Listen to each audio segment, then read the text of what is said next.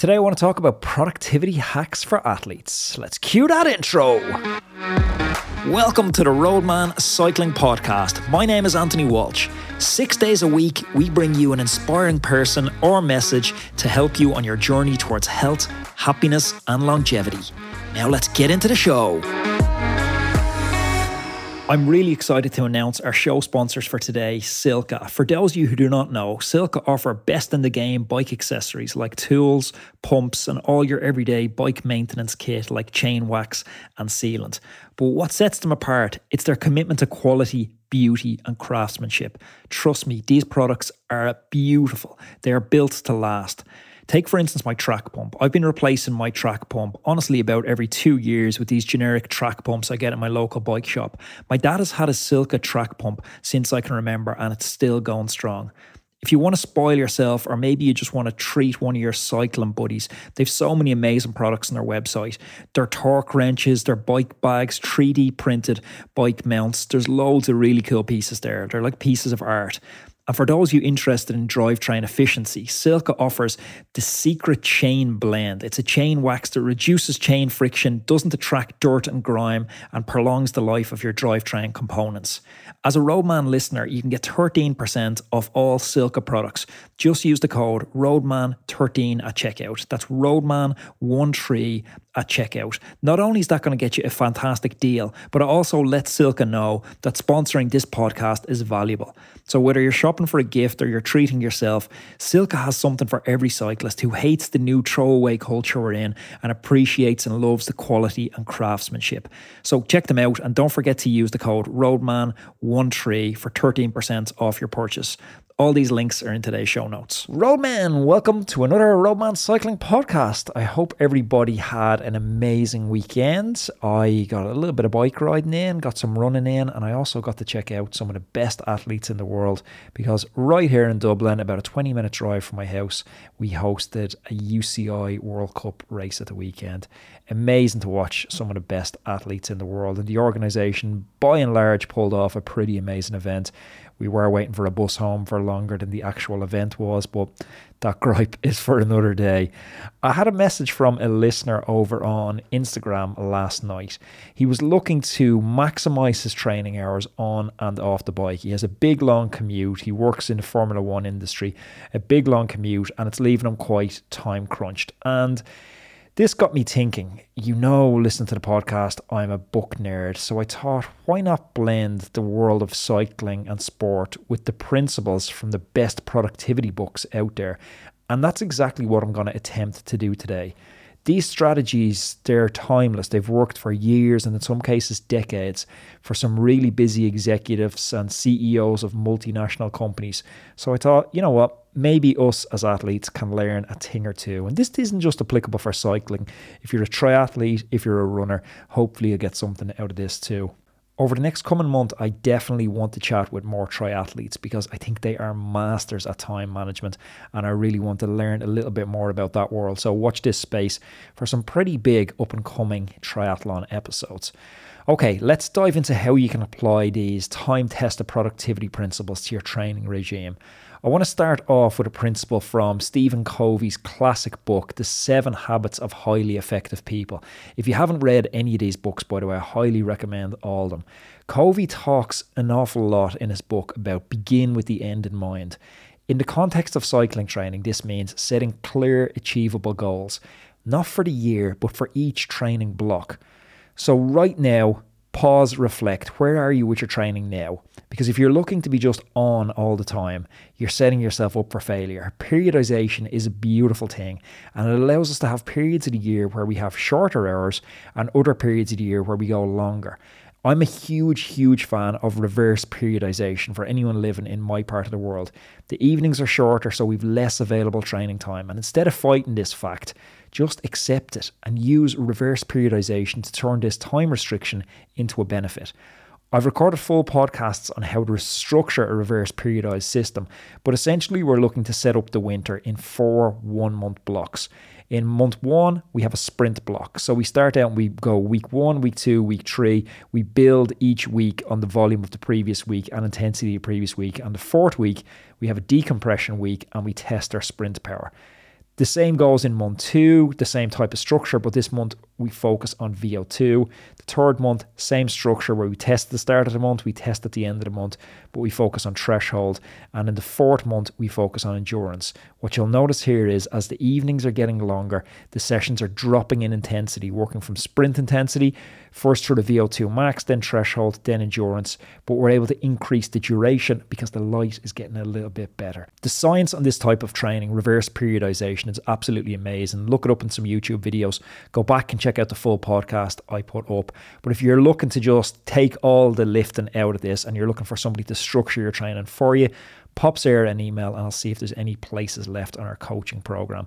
That's just sarah@roadmancycling.com and she can get you hooked up for over the winter period. Next, I want to turn our attention to Dave Allen's brilliant book, Getting Things Done. Allen emphasizes the importance of reliable organizational systems to manage your commitments. For training, this means a weekly schedule, but I'd recommend actually doing this in 2 parts. Having a Training Peaks or a Today's Plan account with the exact sessions plan that you'll do each day, but also a separate Google Calendar where you schedule the specific time that you're going to do these sessions. So the first part, the Today's Plan or Training Peaks, that's where in month 1, you're going to have your sprint sessions. You're going to schedule in your 2 key sessions per week into your Training Peaks or your Today's Plan. And you're going to have your other endurance or recovery sessions built in around that. So you know specifically exactly what you need to do each day. Now you take that session and say on a Monday, you have a 60-minute recovery ride and you go to your Google Calendar, you look at your family commitments, you look at your work commitments and you schedule a slot, a definite slot for that training session. And you rinse and repeat this across the week.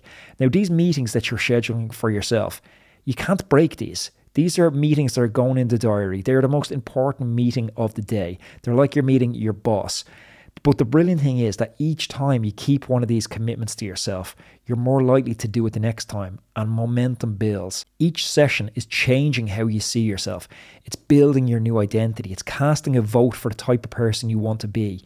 So make sure you schedule these sessions in 2 parts. First into your Today's Plan, then into your Google Calendar. Another brilliant book, and all I'm really doing here is filling out your Christmas wish list because all of these are essential must reads if you're looking to balance that kind of busy life. There's such cool nuggets in each of these, and hopefully I'm distilling some of the best ones, but still go and read them. Deep Work by Cal Newport. He discusses the value of deep, focused work sessions as opposed to shallow, fragmented ones. This concept is one I use all the time working on the podcast. I really try go deep with the interviews, trying to ask questions that the guest has never been asked before, trying to pick interesting facts, trying to come at conversations from unique angles. We've all heard some of these interviews with some of the guests I've had 10, 15, 20 different times. And the way I'm going to bridge that gap between myself and the biggest podcasts in the world, it's with this deep work. It's with actually getting into the backstory and having engaging conversations that are unique and haven't been heard before. That's how I apply deep work into the podcast. And while this is primarily, by Cal Newport's definition, applied to cognitive tasks, I found that it is incredibly relevant to your training as an athlete too. When you're training, whether it's a full gas Tabata session or it's a more relaxed recovery ride, it's crucial to be fully present. Okay, what does that mean? Well, it means creating an environment where you can concentrate solely on your training, because I'm seeing too many people that are jumping on the Watt bike for their My Whoosh session, but they're actually also using that time to respond to emails or flicking through social notifications. I would urge you to consider turning off your phone or setting it to a do not disturb mode. Those constant pings for social media notifications and messages and emails, that can wait. This uninterrupted time is going to allow you to connect more deeply with your body's response to that training stimulus. You'll be more in tune to your breathing, your form, and even the rhythm of your pedaling. Furthermore, this focused approach can get you into a flow state. In flow, you're more engrossed in an activity. Everything else just seems to fade away. Time seems to stand still. And it's in these moments that we often perform our best, breezing past previous limitations effortlessly. Cal Newport in the book goes on to talk about the importance of creating an environment conducive to focus work. We've been working really hard on building out the perfect podcast studio, and we added a new camera this week, which I'm super giddy about. But the environment in which you train can significantly impact the quality and effectiveness of your workouts too. If you create a supportive space for training, this means more than having just the right equipment. It's about setting up an environment that minimally distracts and maximally motivates you. If you're using an indoor trainer, consider where the space is set up. Have you got it set up in a shed or a garage that's clustered with paint cans everywhere, or a busy area of your home where you're likely to be distracted? Or is it in a quiet, dedicated space where you can train without interruptions? Because a well thought out space helps you mentally transition into training mode. Also, I would think about the ambience. I'm not saying you got to go full feng shui on this, but good lighting, perhaps sprinkle up a few motivational posters, pictures, or medals or numbers from previous races, and make sure you get that temperature nailed. Also, if music helps you and you listen to it during your sessions, have the stereo system ready to go. Have the playlist ready to go. I'm a straight up gangster rap man. I think when the neighbours walk past my window, they're pretty sure that I'm psyching myself up for a drive-by shooting and not an indoor cycling session. So maybe I'll need to consider tapering that down a little bit. I flew back from Girona last week and my bike is in the box still, my road bike. I probably won't ride the road bike much here because it's my race bike and I'm using more my winter gravel bike at the moment. But my shoes were inside it, my helmet was inside it, my heart rate strap was inside it when I went to do the Saturday group ride at the weekend. And this is just layer upon layer upon layer of friction. So I've 3 words for you here: admin, admin, admin. I spoke with Fred Wright about this, about the idea of admin. Admin means investing in preparatory time to reduce friction for when it is time to train. This means keeping your bike and your equipment in good condition, staying on top of your maintenance so you spend less time worrying about mechanicals and having mechanicals and more time training. It means having your cycling gear organised, your kit washed, arm warmers, leg warmers, shoe covers, gloves easily accessible. The less time you spend searching for your shoes, your helmet or your other gear, the more time you're going to have for actually training and the less friction you have to get out the door. I'd also consider when we talk about this environment, I would also broadly interpret this to mean your mental environment that you create for yourself. This is the mindset that you cultivate. Surrounding yourself with positive influences matters so much. Now, this could be through inspirational books or podcasts, or that friend circle you keep. Who is sucking energy from you and who's giving you energy? Because your mental environment is just as crucial as your physical environment. To wrap this up, folks, remember that maximizing your training hours, it isn't just about time spent on the bike. It's about setting clear goals, organizing your training, focusing deeply during each session, and creating a supportive environment. I hope you can take something from these lessons from some of the top productivity books in the world and apply them into your training to make a little bit of a difference. I feel like if you do apply these, you'll be amazed at the difference that does make. Thank you for tuning in today. If you've gotten any value from this podcast or podcasts that I've put out in the past, I would ask you one small favor. If you could please consider leaving a review on the podcast. I read every single one of them and it helps the podcast grow and attract bigger guests more than you know. Thanks, Roadman. I'm going to talk to you again tomorrow.